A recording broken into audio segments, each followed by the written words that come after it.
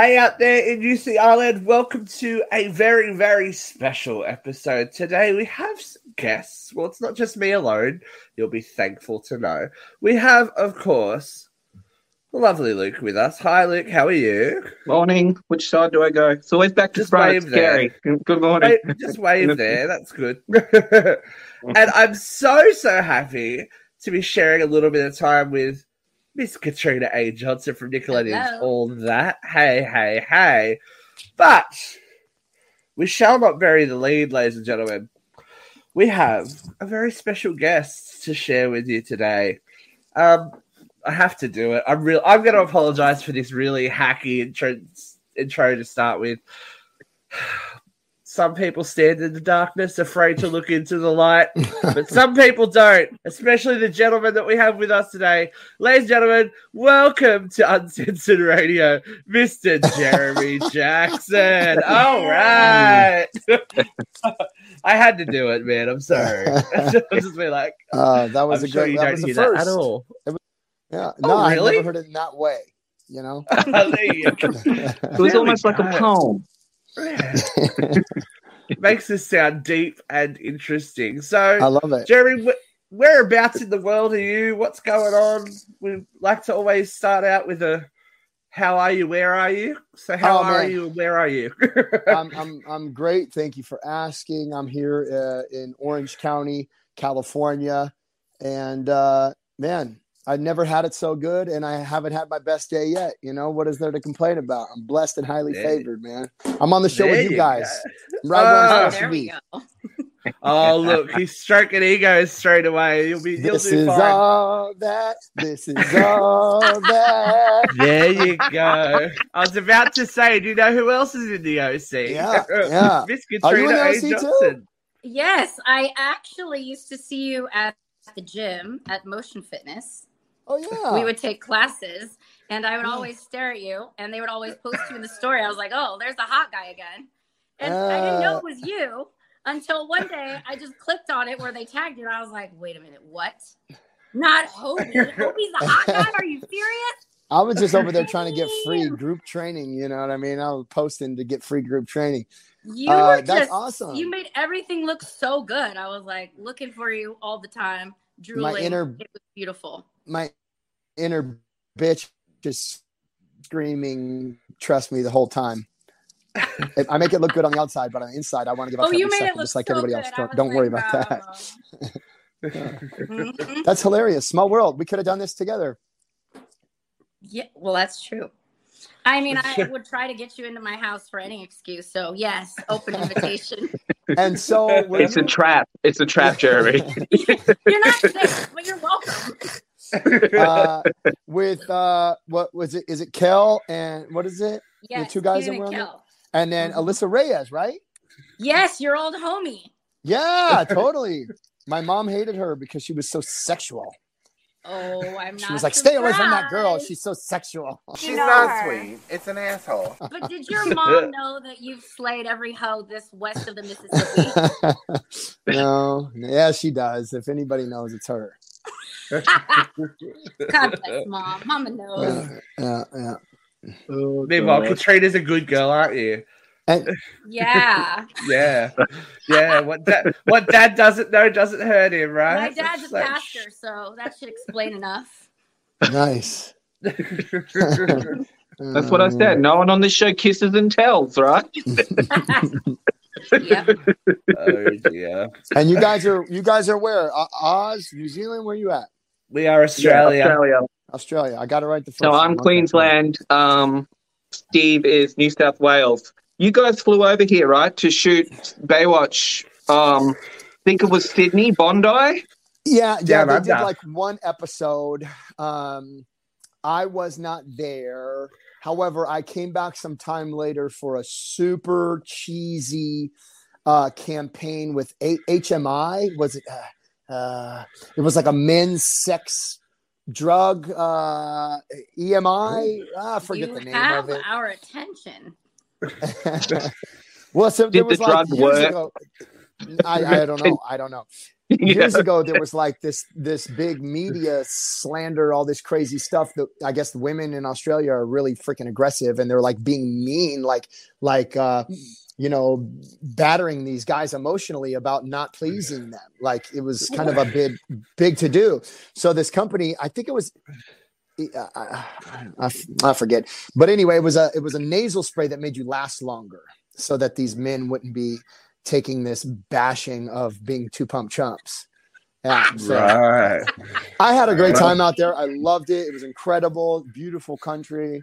Wow, I dug it. And then my buddy Mark Holden is out there. He's a good friend of mine. I stay in contact with him, actually. Mark Holden, okay. That's a name I haven't heard for a hot minute. Okay. Yeah. Okay. Well, didn't he become? He's like one of those barristers or something now. He got out of entertainment. I believe so. I believe you are correct. That is, okay. Now, Jeremy, we just brought up Baywatch. We can't not talk about Baywatch. And I guess what we want to ask you is, did being on that show at such a young age and then like going through puberty on that show, and it was such a body focused show, like how was that for you growing up in that whole industry sort of and thrust in? Like it was the biggest show, like not a big show, it was the biggest show in history. In history. Yeah. All right. Dude, honest to God, it was a perfect storm. Maybe somebody else wouldn't have been as impacted as I was, but I was a fatherless 10-year-old kid, super hyperactive, looking to take over the world. I mean, I was a chronic malcontent at an early age, trying to figure out how I was going to arrive and get these accolades and this respect that I thought I required in order to like belong or to feel a part of life. I was pretty, overly self-conscious, perfectionism. So yes, it was a pretty bad combo of my pre-existing stuff mixed with this new stuff, which I attached to automatically. Was like, this is the answer to all of my problems. Like, I don't even have to worry anymore. Now I have this fame. Now I have this power. All I got to do is make sure to get those abs when I grow up and start working out now and always be tan and always have a good haircut and always, and then you just burst eventually, But you did it. Look at you now. As Luke was saying, you grew up around these not only beautiful, beautiful women, but the dudes on there too were jacked, and that's not something that a teenager with any teenager can grow up around feeling super, super confident. And you were saying that it gave you the direction pretty much of what you thought you needed to be. And was that fostered on the show, or was that just purely in your head? Dude, I mean, honest to God, hindsight's 2020 in some respects, but looking back at this situation, I probably would be worse off. I mean, I was a troublemaker, man. I did not do well in school. I hated authority. I was dyslexic, gifted learning disabled. I was highly advanced in certain stuff and really held back in other areas. I was so terribly bored in school. I wanted to sell drugs, do drugs, break window. I was like a total mischievous kid who wanted to get into all kinds of trouble. So did I not have lawyers, managers, agents, publicists, personal security guards, chaperones, private teachers? Like if I wouldn't have had that stuff, like probably would have just ended up in prison for the rest of my life. Most likely, because I was destined to get in trouble. That's all I cared about. So it may have saved me. It may have made it worse. I don't really know. But, here I am today. Exactly. And yeah, you kind of got thrust into it. You were the second Hobie, right? People don't really know that, or don't remember. Yeah. That's gotta feel good. You're like, I'm the only one. I'm the one that people know. Brandon Call, who was on a show called Step by Step after that. He was on the first episode or the first season rather of Baywatch, which was pre-syndication. I think it was Channel 4. That show got canceled. And by the time they got it picked up, so Baywatch was kind of a flop on network television. And there's some controversy of why or what have you, but the producers believed in it. David believed in it. And by the time they got it picked up into syndication, kind of like private TV or whatever the frick you call that, Brandon Call went through a growth spurt. He was kind of older, bigger, less endearing, I guess you could say. So they did this big casting call, and I was from the beach. I lived at the beach. I was tanned and sandy when I came to the, I was kind of just fit the part. I already had a single parent. My character had a single parent, and I wasn't like a Hollywood coiffed kind of pale faced actor kid. Well, speaking of a Hollywood pale face, you beat out Leonardo DiCaprio, didn't you? Yeah, I bet he's really beating himself up today for missing that role. The whole guy's life could have been different. But hey, you can't win them all, Leo. I'm the king of the world! Sorry about your luck, buddy. Yeah, sorry about all those 19-year-olds, Leo, but sometimes that might not be a bad thing for the 19-year-old girls that I know. It's like, oh, no way. Too much. So you and Katrina both have the dubious honor of child stardom, and we've talked to Kat about child stardom and how it affected her, and you've dropped your hints about how it affected you. Do you think there's been, especially lately, there's been a bit of a conversation about should children be allowed to be on television?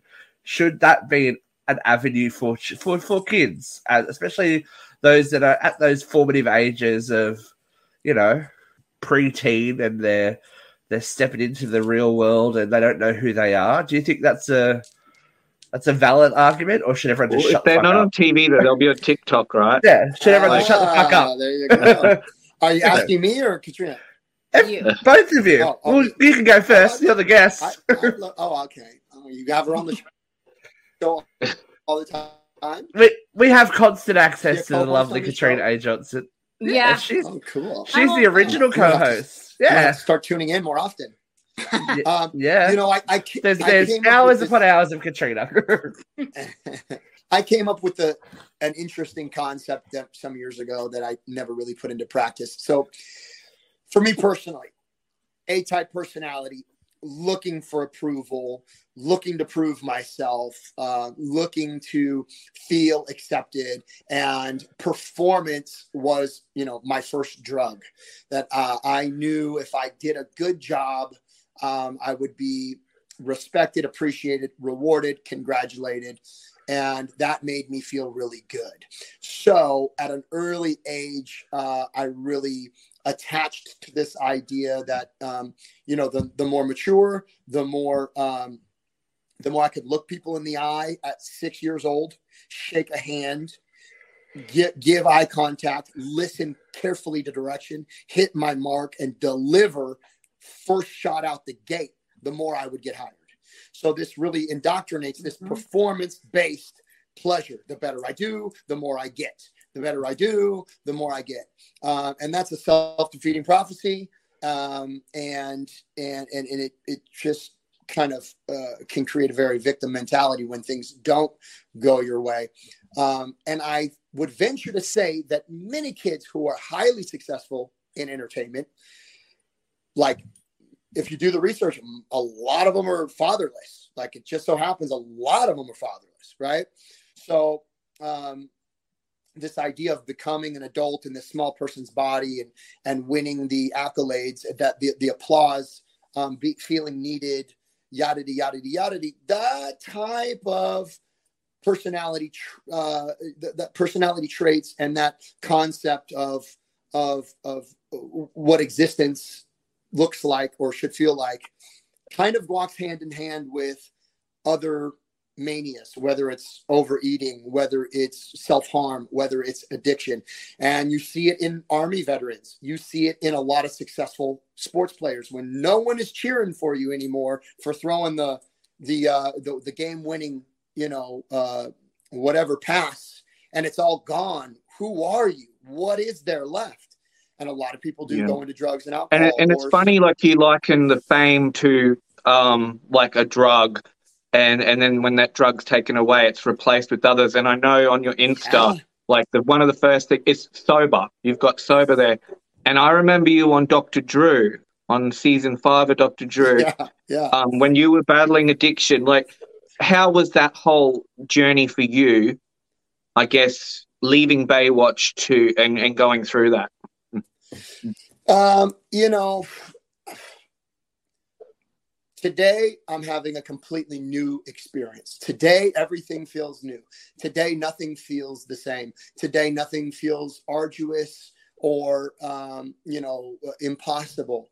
And it's because I've done a lot of work with my thought life. I've done a lot of work on, really the way I think and the attachments to what I believe. However, most of my life, I was a victim to a lot of lower ideas, a lot of different types of delusions. I was, like I said, fear-based, right? Anything we create out of fear. Like, let's just say I'm wildly rich. I get wildly rich. But if that desire to become wealthy came from a place of fear, no matter how wealthy I am, it's not enough. Right. So this desire to become wildly famous and to be fainted over and have girls scream my name and to be, fan mail, or you name it. Because it came from a place of fear or a lack of sense of belonging, it was never enough. It was never fulfilling. It was never, it never really lifted me up to that place that I thought I needed to be. So I realized, unfortunately, much later on in life, but thankfully more recently, that those heights that I'm looking for are to be contacted in my own consciousness and my own awareness and my own ideas, my own thoughts, and my own connection to higher self, to God, to the inner light that dwells in us all, however you want to put that. So, the moral of the story is, if these kids are coming from that place, then they're more likely, for sure, to meet some really ugly dead-end roads. So maybe, just maybe, there does need to be some type of curriculum in place. All these kids are getting schooling on site, right? Private tutors. There should be some kind of documentary style, maybe comic YouTube channel, some kind of workbook that helps people know that, hey, if it's all taken away from you, or when things don't go your way, or if you're looking to achieve this by having that and you're let down, like, let's get them a subtle awareness that they're not alone, that drugs and alcohol aren't the answer, that outside influences are not their source and supply, et cetera, et cetera. There does need to be some kind of maybe grooming process to set these people up for success, if the rug does get pulled out from underneath them. And I think it's really easy to implant that in kids, even easier probably than it is to implant that in adults. Absolutely. Does that make sense? That would have been very helpful for me. Right? Absolutely. You don't know. You just got to figure it out. Yeah. You guys have lived through it, and to have someone that is the voice of reality and reason in a world where essentially what you do is make believe all day long, like you kind of put that grown up part of you aside, but you have to be expected to work in an adult environment, and as you say, hit your mark, know your lines, look good while you're doing it, and da-da-da-da-da. Then you need this other section, and that's hopefully where you have a sensible parent or a sensible agent or someone that can equip you with life skills that will serve you outside of the career in case the show goes away, or you age out or something like that, which happens to kids. They just go, what do I do now? Yeah, I'm not good enough. For years, something I wasn't doing well enough. I did wrong, and then you become a victim to whatever living in the past. Should I have done this? Should I have done that? Was I not good enough? Am I not good enough? Am I ugly now? Blah, blah, blah, blah. It's fatal. But you've definitely lived a life too. I mean, you did the pop star thing for a while too, right? Yeah, that was amazing. You were talk to us about being the beach version of Justin Bieber. Well, I like that. The interesting thing is, I never wanted to be an actor specifically from about 1 year old. I started idolizing Michael Jackson. So I started practicing my Michael Jackson moves when I was 1 year old. I got 135 stitches in my forehead because I fell and split my head. So I went into boot camp right away. Blood, sweat, tears. I had a karaoke machine. I would record myself. I would do fake radio station shows, commercials. I would interview myself as a different person. I would practice costumes, dance routines. I just wanted to have that thing that I saw that Elvis Presley and Michael Jackson had, which in my limited perspective back then was some sense of power, or that looked like some type of, superiority that would fill my spirit back when I was a kid. So I went full time into working on my craft, obsessed with it. I didn't know it was like a job that you could get rich from. I just saw that was the reward for me, was an attentive audience, and me having their attention and me pleasing them and me wowing them. It's kind of a very egocentric thing now looking back, but really singing and dancing were my passion. So yeah, I got a lot of commercials and, did like 60 commercials and a bunch of different TV shows, the Wonder Years and blah, with some movies with John Travolta as just a kid doing stuff. But then Baywatch when I was 10, and Baywatch was fun, but I was a real ham and people saw that. And when I was 12, David Hasselhoff was making a joke. And because I always wore Adidas, and he made this joke about this song. He's like, you can run, and then like running in my Adidas. We wrote this song when I was 12.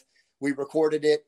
It hit number 3 on the Billboard charts in Holland. And I was a World Music Hall of Fame inductee because I guess my single debuted. I was like the youngest person to debut in the top 10 or something like that. So it was like, boom, overnight, straight on tour and performing in front of 15,000 people and doing shows with the Eurythmics and Two Unlimited and Pet Shop Boys and Right Said Fred. And I was doing all this crazy cool stuff with people that I idolized and watched. It was a freaking dream come true, dude. And then I went on a nightclub tour. I'm 12 years old, dude. And I'm on stage and I got these girls lined up waiting for me. And it's like, oh my gosh, my Michael Jackson, like fantasy, like my fetish, this thing I've been working on since I was 1 year old is here. Like I did it. I have arrived. It was pretty freaking crazy, actually. Okay. I have to know, for all of our people at home, how many fans were lucky enough to hook up with you on the tour? So not when he was 12. Yes, when he was 12. Yeah, no, I lost my virginity when I was 12. And until I was 16, I thought girls bled every time you had sex with them. I didn't understand I was taking virginity. They were all young and new. I had no idea. Yeah, I had a private security guard, and I'd look in the sea of people, and I'd see like one that stood out to me, and I'd be like, her. And then there was girls camping outside of my hotel room, and I was like opening the window, and my mom would be pounding on the door. It was such a nightmare. My mom was the biggest cock block. Let me tell you, I don't know how many girls I hooked up with, but I would have been twice as many if it weren't for my mom, the biggest cock block in the world. Well, I mean, she's a good mom. Good on you, Mrs. Jackson, for stopping that boy from thinking this was normal. I know, right? Oh my gosh. Talk about a freaking self-will run riot. He was living that Elvis Presley life starting at 12. Uh-huh. Rock star life. It was interesting. So I have a question. And David Hasselhoff was like, he introduced you to like the European music scene, didn't he? He did. He was already wildly successful out there. He was already killing it. And, it started with just like a joke. We did this song, but it did really well. And he was like, dude, do you want to come on tour with me and open up for me? So, I mean, the marketing did itself. You're already Hobie. So, exactly. Exactly. Yeah. It was really cool. I know my sister loves your song, Looking for My Number One. She still plays it to this day. Not even kidding you. Oh, man. That's awesome. There was actually, I had some really cool engineers on that. I think like the guy that did that song was one of Carl Cox's producers. Like I had some really good guys work on my music. It was kind of amazing. Mona, who was like the backup singer for that, like did shit with the Doors. Like I had some really cool people that I worked with, you know, including Mark Holden. Mark Holden was my producer for both those albums. He produced Mila Jovovich. He did a lot of really good Australian music. Idol. Well, he was an Australian music producer, but a lot of mainstream knew Mark Holden because he was a judge on Australian Idol, so they knew his face as well as his work. Yeah. Crazy. All Small right, Katrina, world, Steve. Katrina has a question. Katrina has a question now. Okay. Go, Kat. So you have had such a high octane life. I'm sure I'm not the first to ask, but are you going to write a book? I definitely want to write a book. I had a really good offer and something, and then the dude like died. The dude had like a heart attack. So, you know, what's meant for me will be, and it just wasn't the right time yet. But we're doing a Baywatch documentary right now, which is probably going to get released in the next 6 months. And I feel like some fires are going to get lit at that point. We talk about some gnarly stuff. It's called The American Dream, and it's produced by a fan. Like a true fan, a guy who really grew up with the show, who's wildly successful in the entertainment industry and wanted to like show this new generation like what they missed and what really inspired him to move to LA and to become this success. So it's a very interesting take and look at the show. It's much more heartfelt. It's much more humanity driven. Rather than the same old stuff we've heard a million times. I definitely want to do a book. There's so much. I mean, we could talk for hours from, you know, being kidnapped multiple times, robbed at gunpoint, having all my teeth bashed in, living with gang members, dealing drugs, swinger parties with billionaires. I mean, you name it, dude. I've just done it, you know? So there's lots to tell. And it could be, at least a 10 movie series. There's so much good stuff in there. We'll boil it down, you know? Mm-hmm. Okay. I have one more question. Okay. Can you tell us your Paris Hilton story? Were you at a party with her or an after party? Oh my God, such a nightmare. Yeah. It's juicy. Yeah. So, I mean, there's two sides. There's two Jeremy sides. Yeah. You know, Jeremy's side back then, I had a personal training client, dear friend of mine. I had gotten him in really good shape. He was a hedge fund manager. He's a multimillionaire. He owned his house on the beach in Malibu, and he just made some super huge deal. He wanted to take me and my then wife to Nobu for dinner. We went to Nobu for dinner. We're sitting right next to Paris Hilton, her little brother, her brother's friend, some other people. Mind you, I've met Paris Hilton on multiple occasions. She tried to hook up with me at the Playboy Mansion, and her sister pulled her off of me and wouldn't let her like talk to me. It was a whole shit show. Anyway. But Nikki's a cock block too. Yeah, Nikki's a cock. So my buddy goes to the restroom and he comes back and he says, hey, Paris is renting a house like 2 doors over from mine. They invited us over if you want to go. So after he's kind of starstrucky a little bit, you know, he's like from the Midwest and moved here, hedge fund manager guy. And like, yeah, sure. We'll go over there with you. Anyway, we go over there and everyone's in it's just a not cool vibe. Like, it's just like, they're all kind of creepy. Energy's off, right? Mm-hmm. Mind you, I'm a couple drinks in. I'm like all super jacked meathead, and they're like scrawny, greasy Hollywooders. And right. And I see somebody I know, right? Oh, cool. I know one person there, and I go to say hi to him. It's what's his name? There's 2 brothers in Hollywood. I forget, but they're like kind of famous. They're famous in Hollywood. They were on Celebrity Rehab too. The big fat one, and then he's got a little brother. Shit. They're like Hollywood royalty, whatever. Anyway, I see his brother, and I go over and I go, "Hey, buddy," hey, I've worked with your brother on Celebrity Rehab. What's up, Jeremy? Because I've met him in passing. And he looks at me and he goes, "I don't give a fuck." And I looked at him and I was like, hey, and he walked away from me. I said, do me a favor and turn around and look me in the eye and tell me you're serious. Because if you're serious, I'm going to beat your fucking ass. But if you were just joking, no harm, no foul, dude. Yeah, fucking whatever. And he goes, I was just playing, bro. It's cool. I'm like, all right, cool. Because I'm not just going to, in the middle of a room, be treated like a bitch. You know what I mean? Mm-hmm. Nobody liked that. Nobody liked that. It's terrible. Like, even someone to act like that is so degrading. Yeah, so I mean, it's kind of overly alpha for me, you know, to say I'm going to beat your ass if you're treating me like a bitch.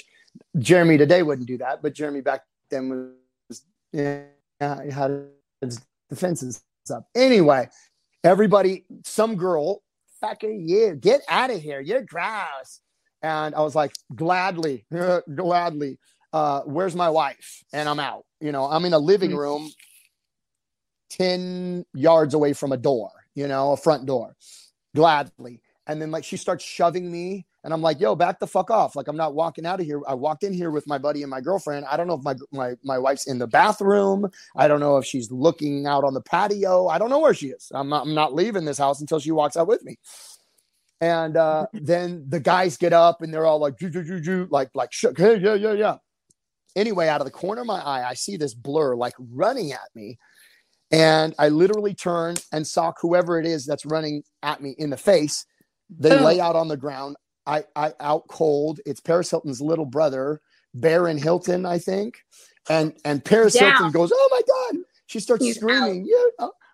Oh my God. What are you doing? You're crazy. Get out of here. Everybody's screaming at me like, you're crazy. Get out of here. And when I'm like, dude, I was just being attacked like 3 times. I'm just like trying to get my chick and like leave amicably. Like, and then this guy who was his buddy, who was the guy that invited us over there. Like, I saw him real jittery, like looking at me like he was going to jump on me.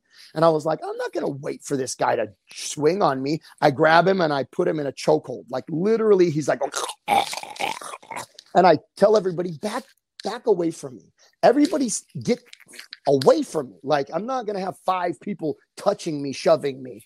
You're all going to back up and I'm going to leave when I have my wife. And my own buddy that invited me over there grabs my head from behind. And like, now I can't see. He's pulling my neck. And I'm like, dude, let me go. You know, he lets me go. And as soon as he lets me go, this Paris Hilton's girlfriend hits me in the head with a Magnum bottle of champagne, or a Magnum bottle of Belvedere, splits my eyelid open. Now everybody's shoving me. I end up getting kicked out the door, like 9 people pushing me out this door, or 5 people, whatever the heck it was. I get out the door and I look down the street and my chick left when she saw me be mean to that guy. She wasn't even in there, right? She wasn't even all there. for nothing. As soon as she heard me pick a fight with that guy, she just like, I'm fucking out of here. I'm not waiting for She's this. like, I'm bouncing.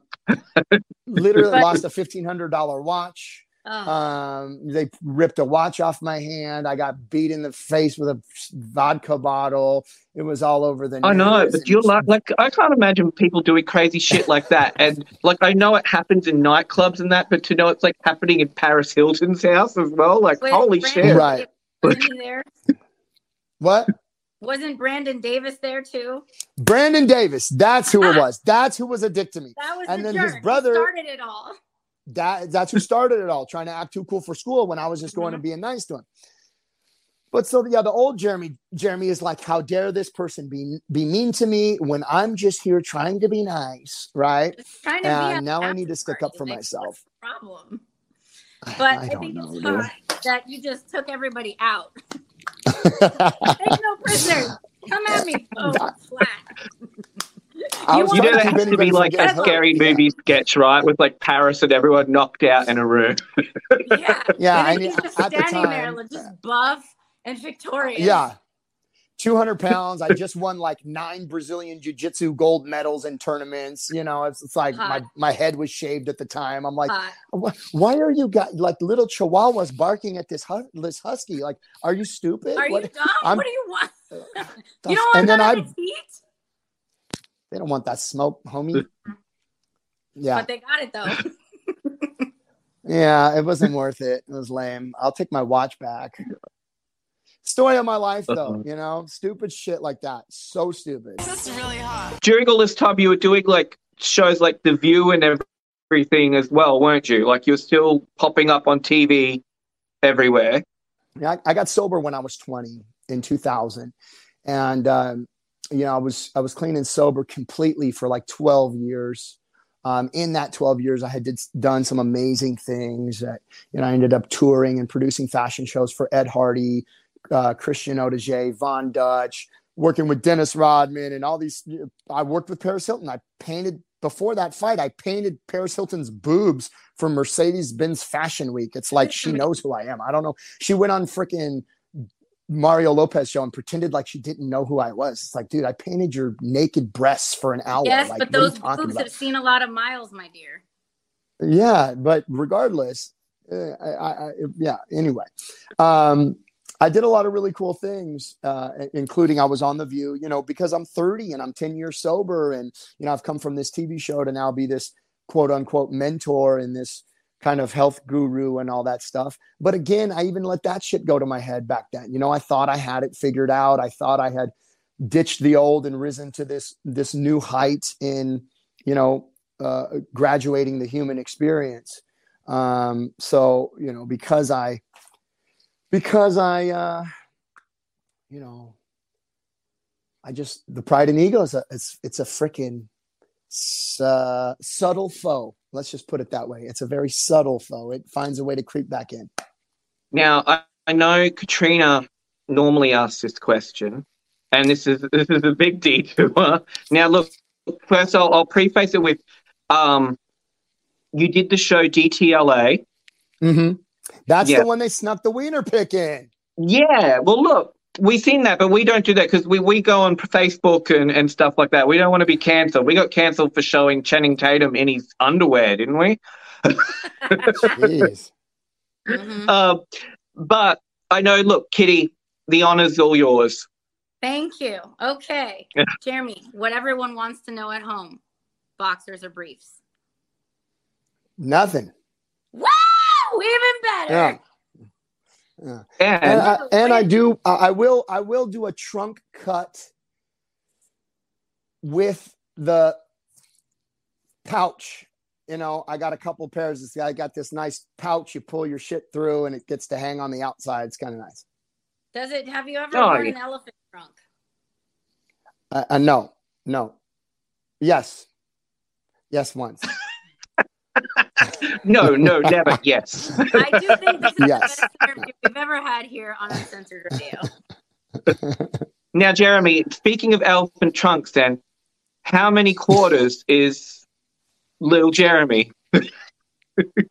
Oh, I'm swinging some rope. If you lined up quarters, some rope. I just, swinging rope. That's what my friends say. Swinging That's a pipe. Say at least $2.50 worth. Like if you lay the quarters down on it lengthwise. Oh, roll the quarters. Mm-hmm. Sure, yeah. 10 to $15, something like $15. There you go. $15. Okay. Rolling a half at least. At least I'll roll a half. Make it right. Oh, we're doing single quarters, not roller quarters. Yeah, we were going single quarters. I'll have to try it out. I'll get a hot. All right. I'll get a hot. That will be a post credit. That will just show a number post credits when you get back to me. It will be with no context after the credits, just a number. Yeah. I'm gonna put some quarters in some warm water and yeah. But no one's even going to explain to the poor man what that question's about. But okay, you go for it. You guys are insane. No, that's all right. We are not right in the head. That's all. You are not right. That's okay. Jesus Christ. Now, man. Jeremy, would you, if like you were saying, you're doing the doco on Baywatch? Has there ever been, like, I know it's always been rumbled about, has there ever been like a serious convo about bringing that show back?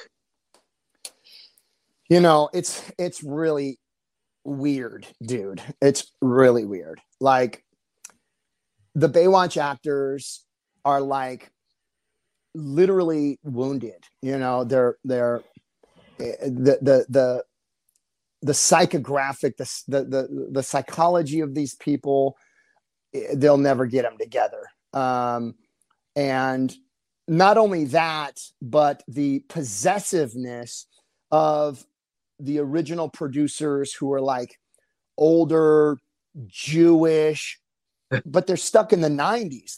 They're not ready to be progressive with this thing. They're not ready to look at it from a different angle. They're literally still trying to squeeze the juice out of this old lemon.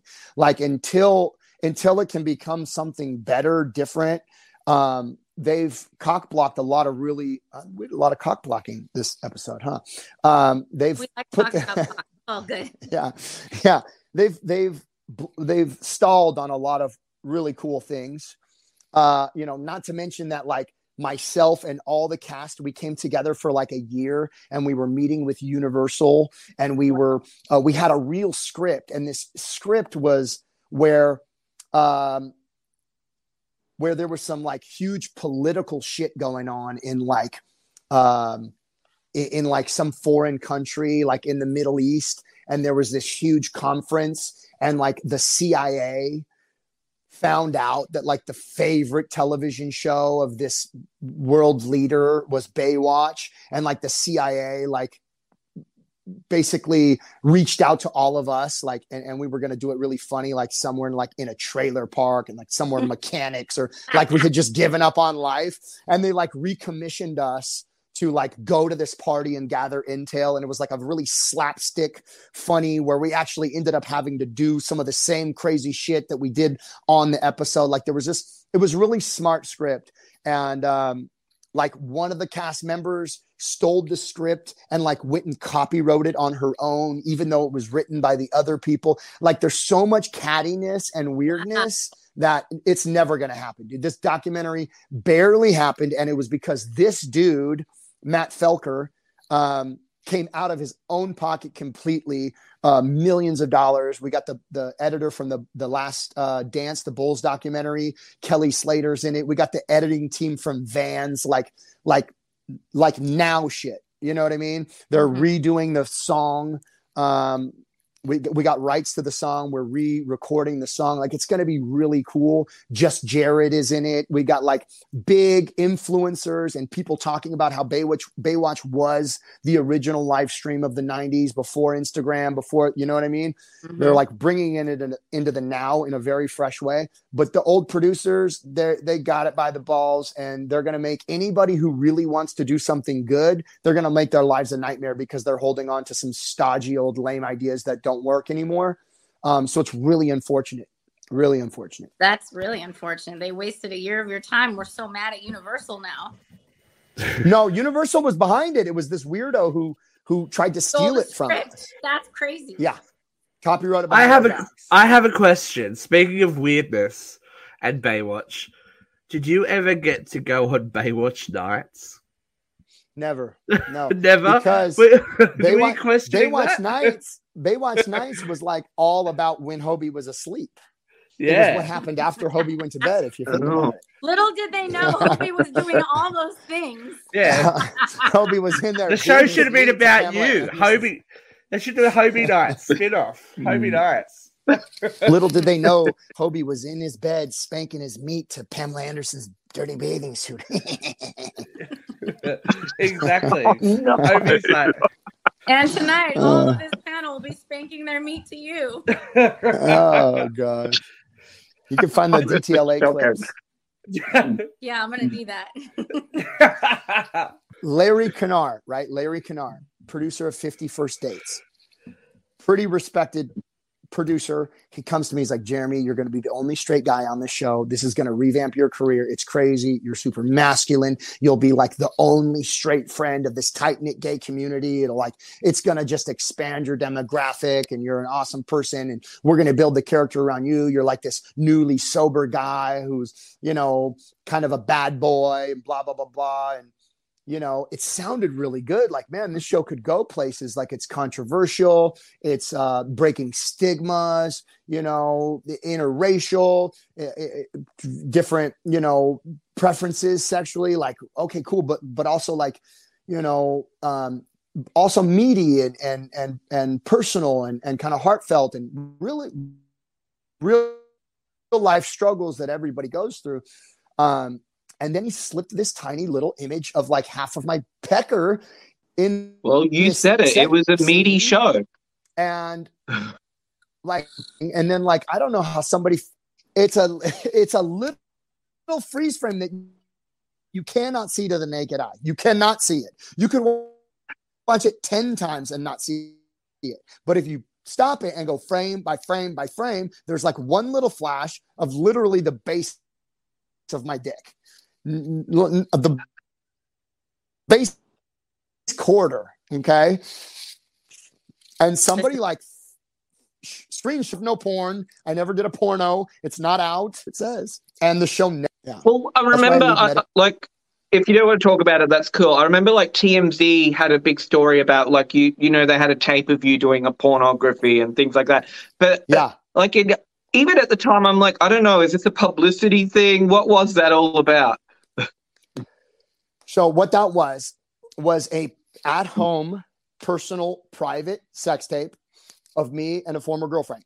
The former girlfriend happened to be a porn star. My buddy took it while we were in Vegas on spring break weekend, sober, having fun, going to pool parties, in the shower. It was a great video, honestly. It was great. It was amazing. I wish you could all see it. I really do anyway, too. It was great. I shaved her. ATM, the whole rock star. It was gnarly. It was heavy duty. Anyway, good ATM. Yeah.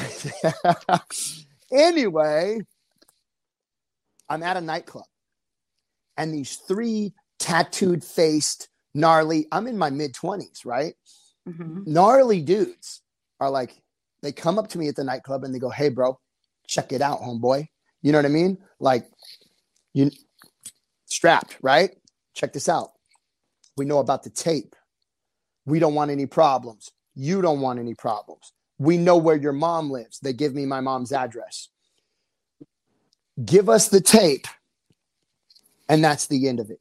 She has hired us to get this tape so that it doesn't go anywhere, because she's now a Christian and she's trying to remove any illicit material from the internet and from anyone's possession. That's our job. Let us do our job. You go about your day. No harm, no foul. I'm like, what the? I'm calling friends like, dude, what should I do? You know what I mean? Like, there's no way, right? Like, she's a porn star. There's millions of porns of her. Like, why do these guys want this? I was going to say, wouldn't this tape hurt you a lot more than her? I know. And that's what how do you have that conversation with guys with guns? You know what I mean? Like, in tattooed faces that know where your mom lives. And I'm like, I really want to just, ignore these guys, but I can't do that to my family and it doesn't make sense, but maybe, but just, and I had that argument like, dude, I've had it for a year and no one's seen it. I'm not doing anything with it. I'll destroy it. How about we'll destroy it? No, she has to see it. She wants to see it. Like, oh my God, this is such a setup, dude. Whatever. Right. Give them the tape. And, then all of a sudden I wake up one morning, like 2 weeks later, and it's all over TMZ that I have a sex tape. So the guys from TMZ call me, because the one guy is actually from Orange County. I forget his name. I've lost contact with all that kind of stuff. But anyway, he's like, "Listen, bro, do you want to do an interview about this?" I'm like, "Hell no." He's like, "All right, do you want to release it?" I'm like, "Hell no." And he's like, "All right, here's this guy, Kevin Blatt." Now, Kevin Blatt is the guy who sold Pam's sex tape. Kevin Blatt is the guy who sold Vern Troyer's sex tape. Kevin Blatt is the guy who brokered Paris Hilton's sex tape. He is the sex tape guy. Everybody who has a sex tape on the internet has made that man rich. Yeah. So in case there's any mystery there, Paris Hilton's sex tape, he sold hers. They all sold it. They all took them. They all said, "Okay, I'll take that amount. And yes, you can do whatever you want with it." So he told me, "You have to stop it." He's like, "I've never had anybody want to pay to stop it." So I paid to stop it. You have to buy image by image. You have to buy it as your own intellectual property, and then nobody can share it. So it cost me about 10 grand to buy my own intellectual property. So this tape can never be sold. And if it is released for free, I can have it taken down immediately. But these guys cannot get paid from it because I paid to buy it. Wow. That's what happened there. Do you see why he needs to write a book? This is riveting stuff here. See, that could be its own movie, Jeremy.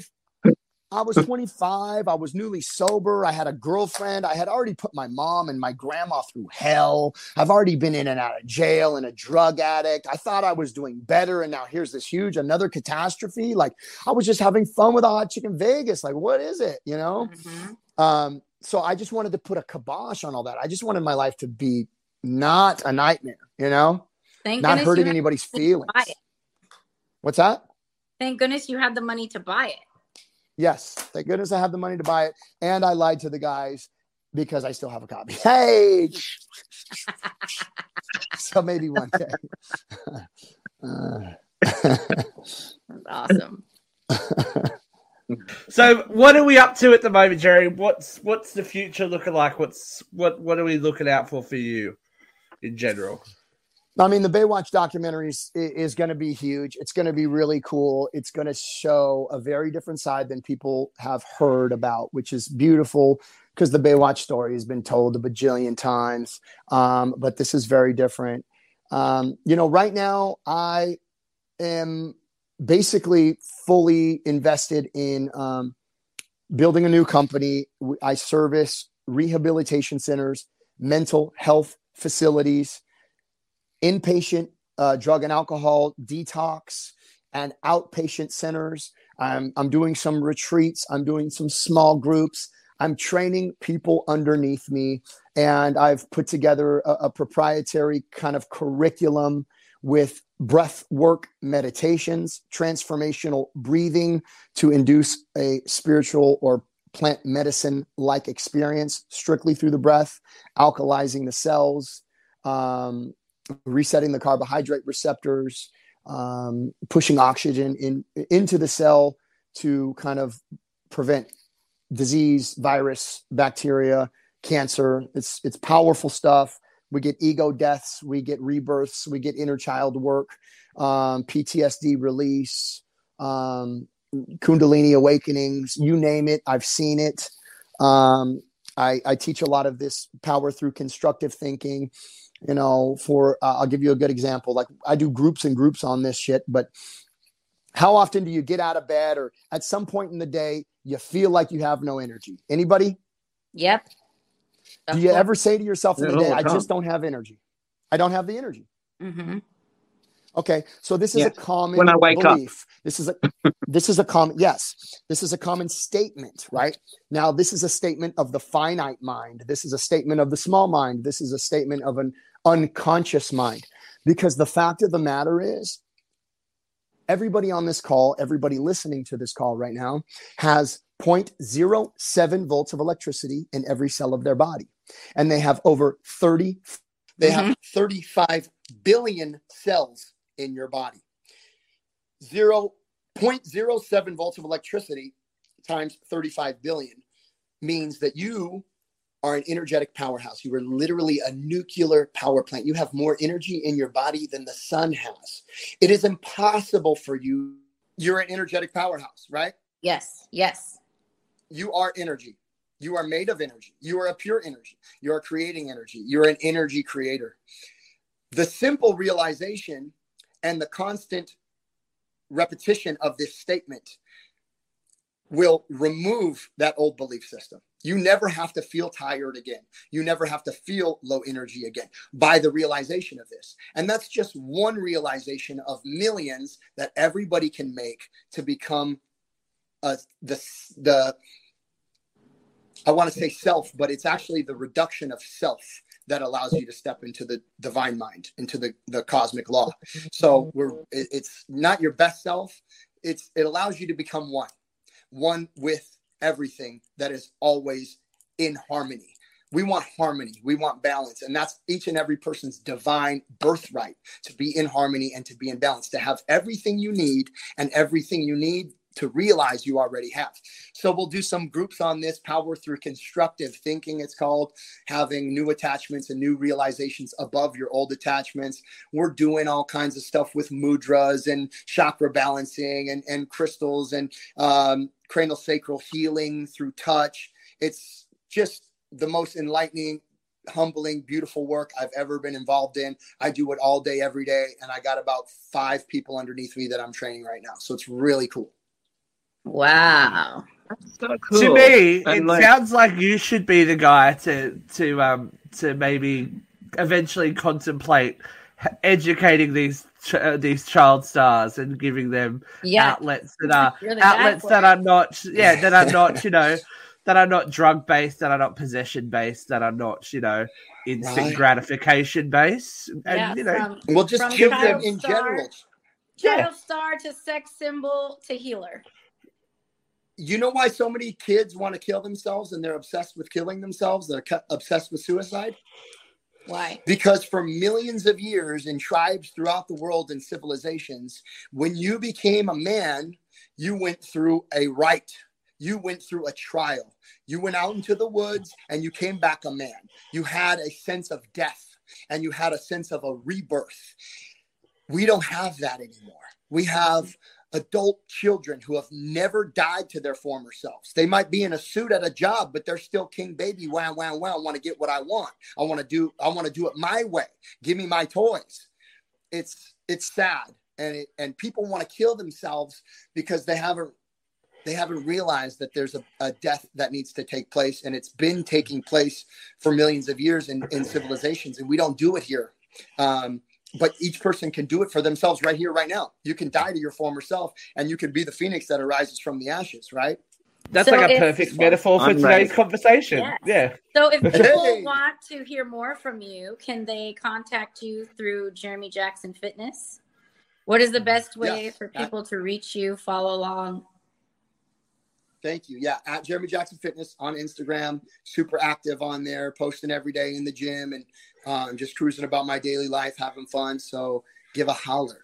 We definitely will. And thank you so much for it. It's been a small snippet of your life, but it is super interesting as Katrina and Lucas said. As Katrina and Lucas said, me? Oh, God. We're from Australia. We don't have quarters. We don't have quarters here. You said it was a small snippet. I was just wondering how many quarters of the snippet it was.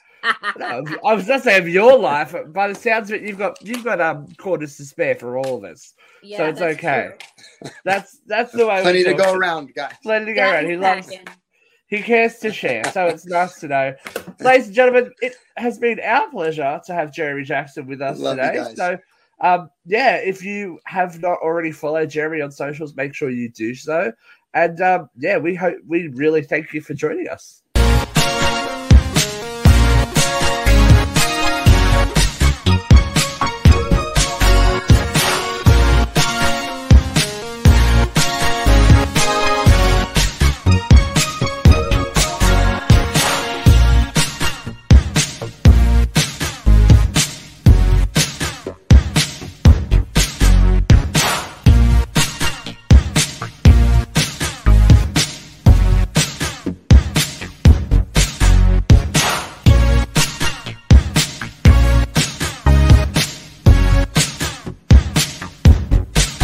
This is all that. This is all that. Yeah.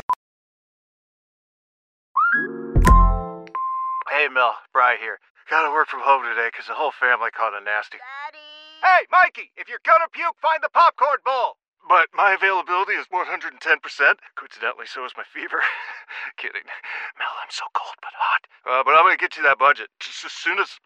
Mikey! Popcorn bowl! Press 1 to use Instacart and get your family's sick day essentials delivered in as fast as 30 minutes. Press 2 to keep working. Do not press 2. Just use Instacart, Brian.